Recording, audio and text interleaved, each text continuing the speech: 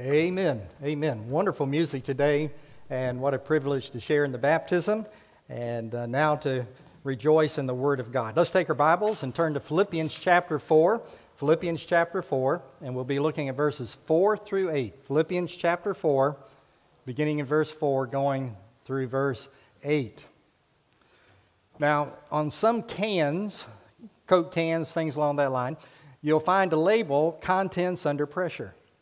And if I was to check the label on the back of your shirt or your dress or your coat, I might find those words, content under pressure. Because there's some of you here this morning, and maybe many of you, who find yourself under a lot of pressure. You're worried, you're stressed, and a lot of issues may be going on in your life. There was a Holmes stress survey that was done a few years ago. There are a lot of surveys like this out, but this particular one talked about the number one and number 2, 3, 4, whatever stressors in a person's life. The number one stress that people have is when they lose a spouse. That's the number one stress. Lose a spouse, lose a child. And then from there, it's divorce, losing a job, retirement, and on down, lots of other issues. So they grade them out, but those are the top ones. And maybe somebody has been feeling that in their life and recognize those stresses. And this morning, I want to talk about surviving seasonal stress, because that translates the same survey into an event that we're about to participate in. In the same survey, it talked about what is the most stressful period in a person's life over the course of a year. And it begins with Thanksgiving and runs all the way to New Year's. Starts with Thanksgiving. So we know that Thanksgiving's a week and a half from now. Christmas, as of yesterday, is 6 weeks away. New Year's, as of yesterday, is 7 weeks away. And so this is a time period where there are a lot of people who have stress. And that stress, those worries, those concerns, are translated into what are we going to do for Thanksgiving meal or for Christmas? How are we going to get all the family together? What do I need to cook? Can I get my children, my grandchildren, and others I would like to have? You know, there's some people you want to have, and maybe there's some people you don't want to have, all right? So you're stressed about that. How are we going to circumvent that? How are we going to work around that? Then there's the finances. You start thinking about shopping, not only for the food, but for gifts and things along that line, and what should you get? And so you're maybe worried about finances. What about time off? Time off from work or travel time. You have all of these issues. And then what about the shopping? Are you going to shop on Black Friday or Shameful Thursday? All right? So you're thinking about all of these issues, and all of a sudden your walk becomes a sprint. Your walk becomes a sprint. And the stress level goes up, your blood pressure goes up, maybe you become angry, become frustrated. There are a lot of ways that this is seen and how it's played out in people's lives. So we want to talk about surviving seasonal stress. But not only is this good for the next 7 weeks, what I'm about to share with you from the Apostle Paul can help us every day of our life, all year long. Your Bibles are open to Philippians chapter 4. Let me read it for you, beginning in verse 4. Rejoice in the Lord always, and I will say it again, rejoice. Let your gentleness be evident to all, the Lord is near. Do not be anxious about anything, but in everything, by prayer and petition, with thanksgiving, present your requests to God. And the peace of God, which transcends all understanding, will guard your hearts and your minds in Christ Jesus. Finally, brothers and sisters, whatever is true, whatever is noble, whatever is right, whatever is pure, whatever is lovely, whatever is admirable, if anything is excellent and praiseworthy, think about such things.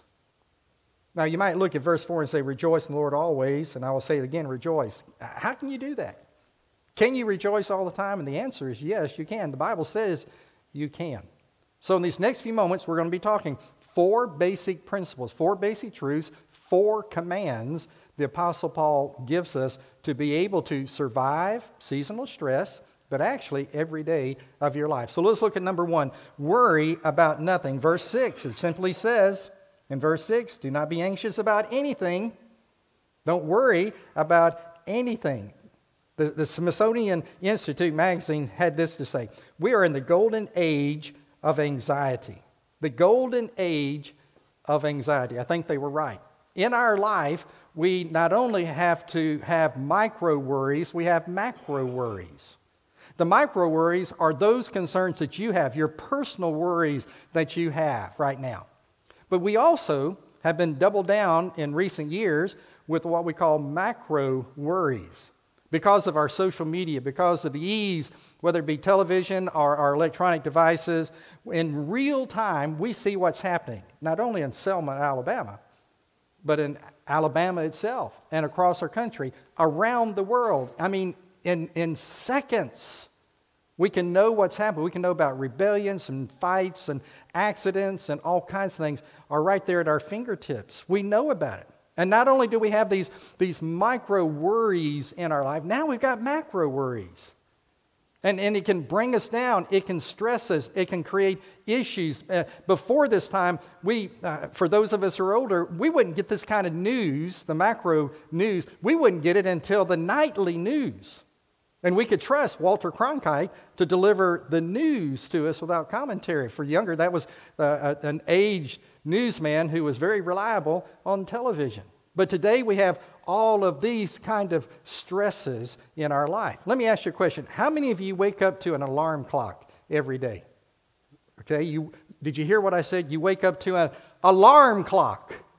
Why can't we call it a comfort clock? All right, alarm clock. It already wakes you up to be negative. You don't want to get up. You don't want to have to face your day yet. You may not have got all your sleep out. But we call it the alarm clock. And then we watch Bad News America. You know, you turn on your television or whatever. Or you go to, again, your news app on your electronic devices, and all of a sudden it's negative, negative, negative. Or if you're on the way to work and you're listening to maybe, talk radio, and you're getting the biases that way as well. But the Bible says, Paul says, we're not to be worrying about anything. Worry about nothing. A few years ago, a man by the name of Walter Calvert did a survey. And in the survey, he talked about the worries that we have, the general worries. He broke it down in percentages, and it's easy to break it down into 10 worries. And he said, first of all, 40% of your worries, 4 out of 10 of your worries will never happen. You worry about things, 40% of them, 4 out of 10, they'll never happen. And then there's another 30%, let's say another 3 out of that 10. Those are things you're worrying about, but they've already happened. They're in the past. And you're still worried about it. And it doesn't control your future because your future is still out here somewhere, all right? And yet you're worried about it, but again, it's in the past. You need to let it go. Another 12% of your worries are insignificant. There's nothing to it at all. Then there's another 10% of those worries that we find that are just needless health concerns. Needless health concerns. But then there's an 8% of things that really are significant in your life. But you really shouldn't be worrying as we're talking about here. You may be concerned about them and should be concerned. You may have to deal with them. But you still don't have to worry about them in your life. Someone says, well, I was just born a worrier. No one was born a worrier. You learned to worry. You learned it from your parents. You learned it from peers. You learned it from some experiences in life. And this is the good news. Because you've learned it, you can unlearn it. You can unlearn being a worrier in your life. You say, Pastor, how can you do that? Well, Matthew 6:34 says, therefore, do not worry about tomorrow, for tomorrow will worry about itself. Each day has enough trouble of its own. Someone has said this, don't open your umbrella until it starts raining outside. Let that sink in. Don't open the umbrella until it's raining outside. That's when you open your umbrella. The same with worry or concern, thinking, planning, whatever it is. And by the way, when we talk about this, we talk about living one day at a time. That's what Jesus was trying to say. Now, he wasn't saying you shouldn't plan for your future. You should. You plan whether go to school, to get a good job, to take care of your family. All those things you need to plan. You can strategize all of that. But don't worry about it. Take care of it day at a time. One day at a time. Live that way. I want to remind you that the Apostle Paul, when he wrote the book of Philippians, he was in prison and probably chained to Roman soldiers on each side of him. And he would eventually be martyred in Rome. But yet he says, worry about nothing.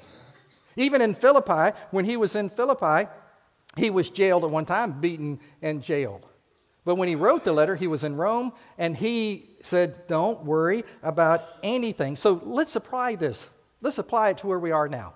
There are some of you that right now you're freaked out because Thanksgiving is just a week and a half away. Either that or I'm making you stressed by talking about it. Just talking about it can bring stress, especially those of you who are trying to get ready for Christmas already. But the point is this, some of us are we're worried. We're worried about our schedule, worried about family, worrying about the finances, worrying about travel and getting time off and things along that line. What does the Bible says? The Bible says, do not worry. Now, there's one good thing. When God tells us don't do something, He usually has something for us to do to put in its place. So here He's telling us, don't worry. Well, He has something to put in its place. It's number 2. And He says, pray about everything. Notice in verse 6. But in every situation, by prayer and petition, present your requests to God. He's saying, pray about everything. Now, some of you may be saying, Pastor, I don't have time to pray. Well, why don't you spend the time praying that you're using to worry right now? Just take that time and start praying and stop worrying. I know that this has happened in my life, just like you. Wake up at night and all of a sudden all these things start popping up. You know, you're thinking about what happened yesterday, you think about what's going to happen that day, and maybe some plans, projects, whatever, relationship issues, whatever, they start coming to your mind. Well, I've learned through the years, start praying. Start praying. It's amazing that as you start praying and taking these things to the Lord, as we'll list here in a few minutes, that those worries begin to lessen in your life, and in fact, you find yourself kind of relaxed, you go back to sleep. But you take time to pray at this particular point. Notice it says, in every situation. Not just some situations, not just the religious ones, not just praying about, hey, my Bible reading, my service to the church, maybe my offering to the church, and things that concern ministry that are involved in the church. Don't only pray for those things, pray for the small stuff. Pray about that car payment you got coming or that house payment. Pray about other issues. Pray, you've lost your car keys. Pray about that. One of the things that I've learned from Arlinda is praying for the little things. And God's blessed her to teach me about that and how God's answered her prayers about little things when things go missing or whatever it may be. Then she would pray about it, and then they would pop back up. Here we're reminded, the Phillips translation says, when you pray, tell God every detail of your life. Tell God every detail of your life. Why? Because God's concerned about the big things and the little things in your life, because He created you. And you're special to Him. We all have individual fingerprints. We all have a voice print. He didn't make all the snowflakes alike. They're all individualized. He knows all of the sparrows that fall. He knows all the hair on your head or the lack of hair on your head. Okay, He knows all of these details. And He cares for you, and He wants to be there for you in these details. Notice it says that we are to pray and petition. The word petition means be specific about your prayers. Whatever it is, be very specific in your prayers. Give the details. So often we pray for the missionaries. God bless all the missionaries. Well, let's stop blessing all the missionaries. Let's get down to just naming some missionaries. Follow their birthdays. Those are usually available to us as Southern Baptists. Those that have come through Elkdale Baptist Church, there's cards on the table around the church campus. Take those cards of the missionaries that this church has either supported or been through the ministry of this church. And be specific in your prayers. Notice this in 1 Peter 5:7. Cast all your anxiety on Him because He cares for you. The word cast, to cast all your cares, all your anxiety on Him, that means to load up, to unload from you, but load up on God. Unload them from you. You can't carry them. They're too heavy for you.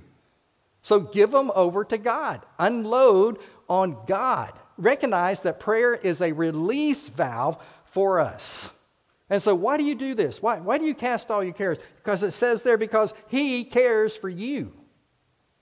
He cares for you. He's personally concerned about everything in your life. He wants to look after you. He created you. He didn't wind this world up and go off and do his own thing. No, he's still vitally involved in this world and in your life and my life. A major insurance company did a survey a few years ago. What they discovered was this, that people that go to church regularly live 5 to 7 years longer than people who never go to church. And there are many reasons for that, and I think one of them is this. We unload on God. We stop the worry. We let him worry for us. We let him take care of all the issues. So cast all your cares upon him. James 4:2 says, you do not have because you do not ask. So ask God. Ask God for the details.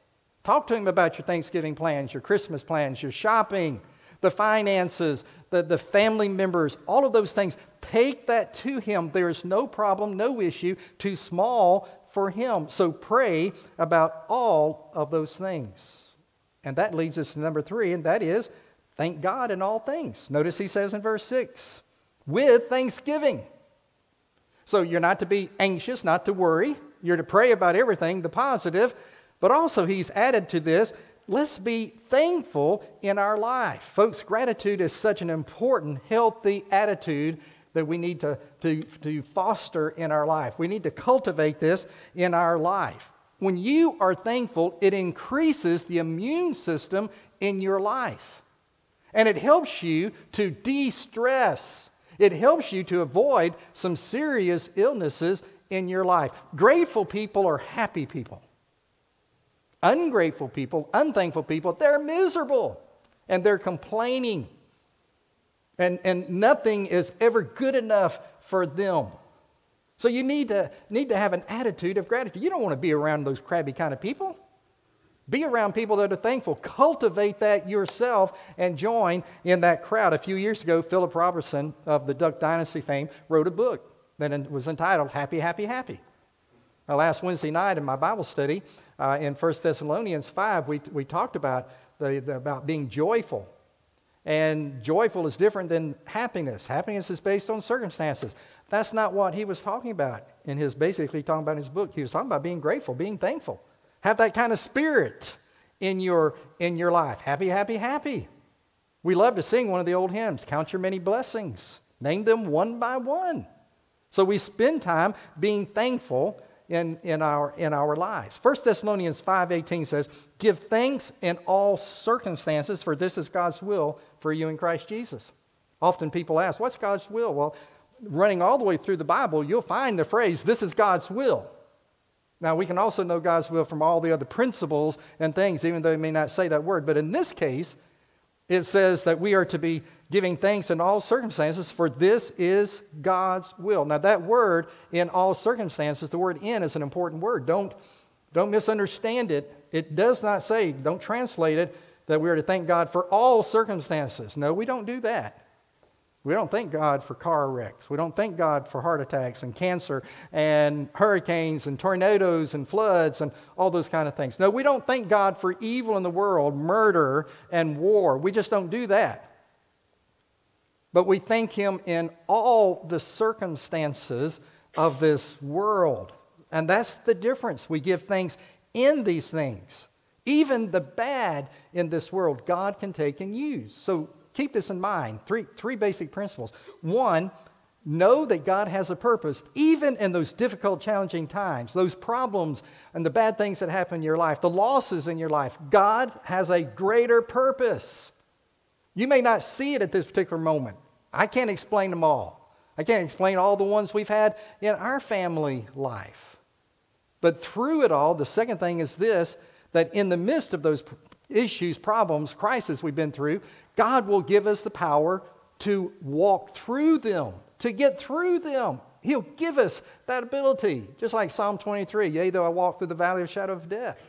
We walk through it. He'll give us the power to get through the problem, the issue that we have in life.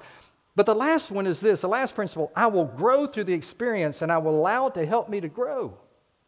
I will grow. Whatever it is that happens, I'm going to let God use it. The bad that happens in my life, the losses, the problems, I'm going to let it help me grow.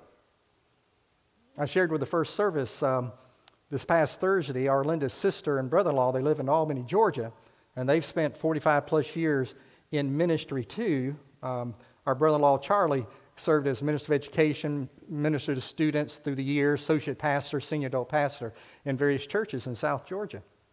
And so they came to see Arlinda, a little delayed birthday meeting with her, and we had a great time. Thursday, our children came, had a great celebration, and they stayed till Friday. In the course of the four of us being together, we all grew up in the same high school and in the same church. And so we were all friends, but we also experienced some of the similar troubles and trials in our home church. Our home church split officially twice, and two other churches were formed out of it. And it split a unofficially third time because the pastor got in the pulpit and said, well, the sheep may leave, but the shepherd's going to stay. Well, the sheep left. And the church never recovered, even to this day, never recovered to what it used to be back in the 60s and 70s. But I shared this with you. We endured that. Our families endured that.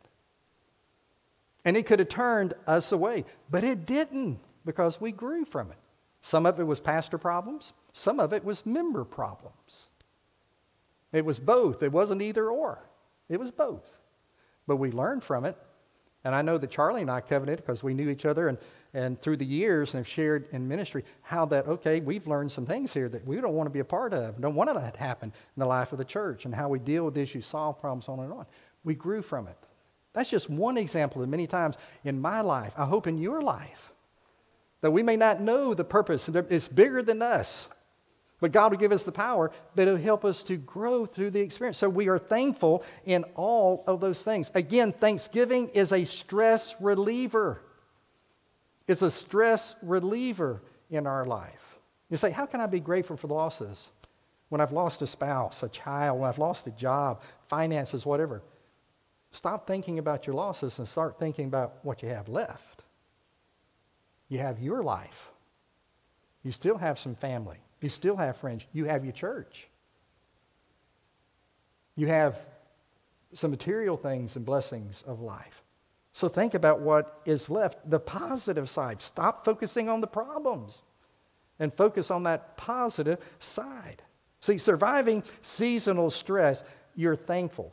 Thank God for all of these things and celebrate the life that God has given you, whether it's Thanksgiving, Christmas, whatever day it may be, or season that we find ourselves in.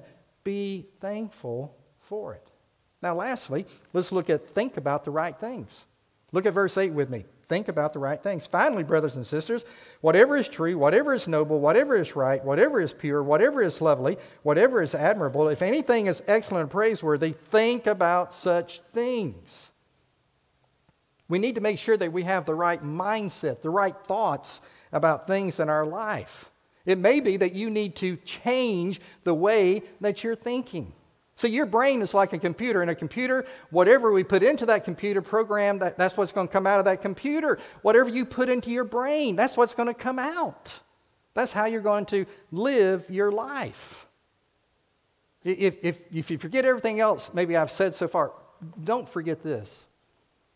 Ever how you think, whatever it is that you think, is going to determine how you feel, and how you feel is going to determine how you act in life.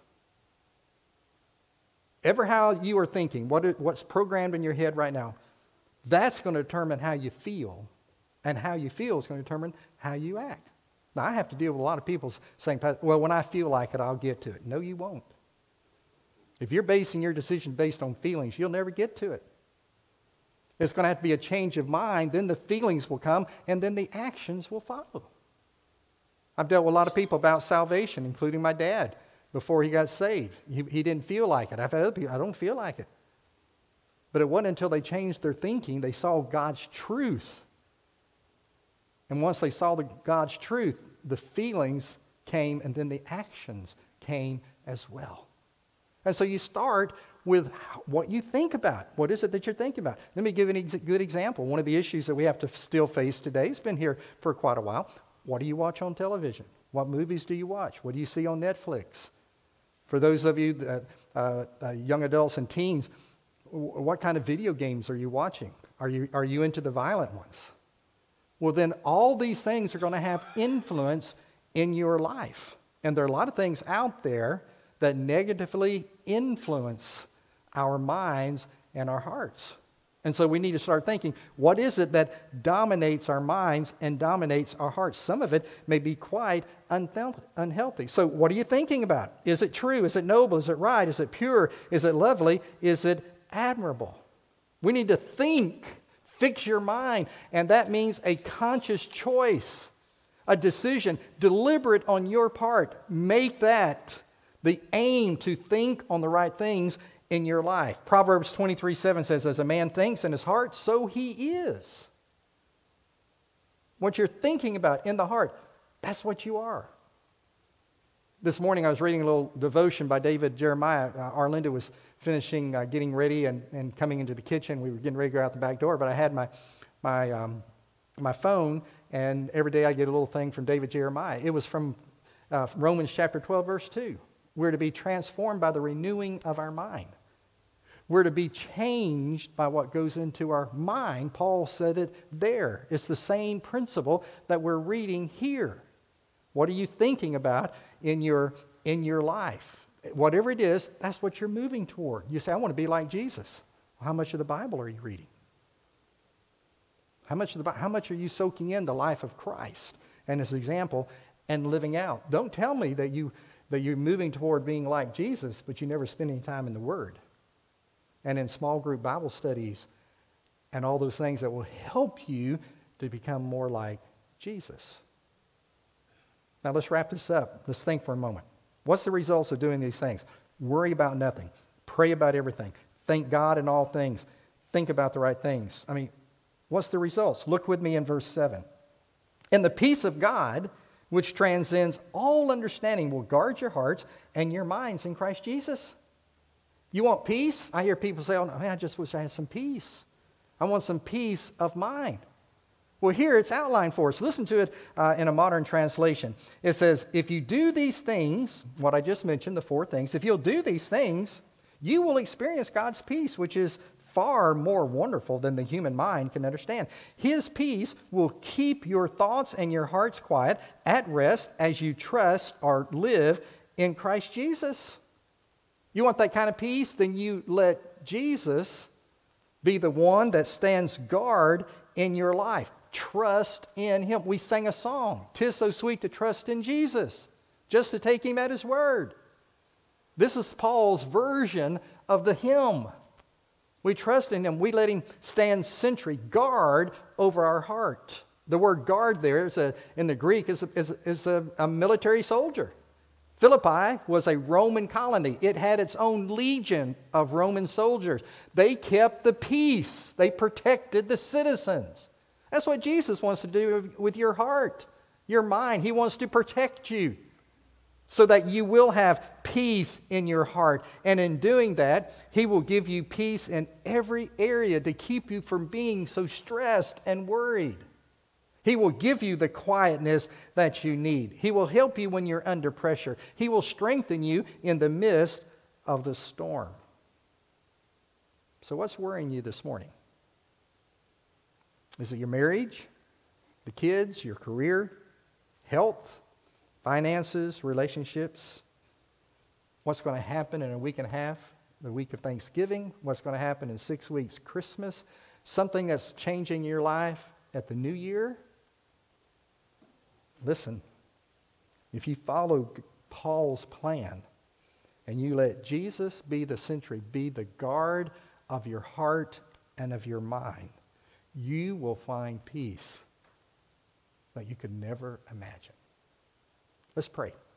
As your heads are bowed and eyes are closed, would you pray this kind of prayer? Dear Lord, help me to worry about nothing, but to unload my worries on you. Help me to cast my cares on you. Help me to pray about everything, the things that worry me, and to discuss them with you rather than worrying. Help me, Lord, to give you the details of my life. Help me to be a more grateful person. Lord, I want to develop an attitude of gratitude, and I want to be thankful to you in every situation. And I want to realize there's something to be thankful for. Lord, help me to think about the right things. Lord, I want to spend more time in the Bible every day, reading your word and becoming like you. Fill my mind with positive thoughts, not the negative garbage that's out in the world. And I ask you to put your peace in my heart. Guard my heart. As your heads are still bowed and eyes closed, maybe there's somebody here who doesn't know Jesus Christ as their Lord and Savior.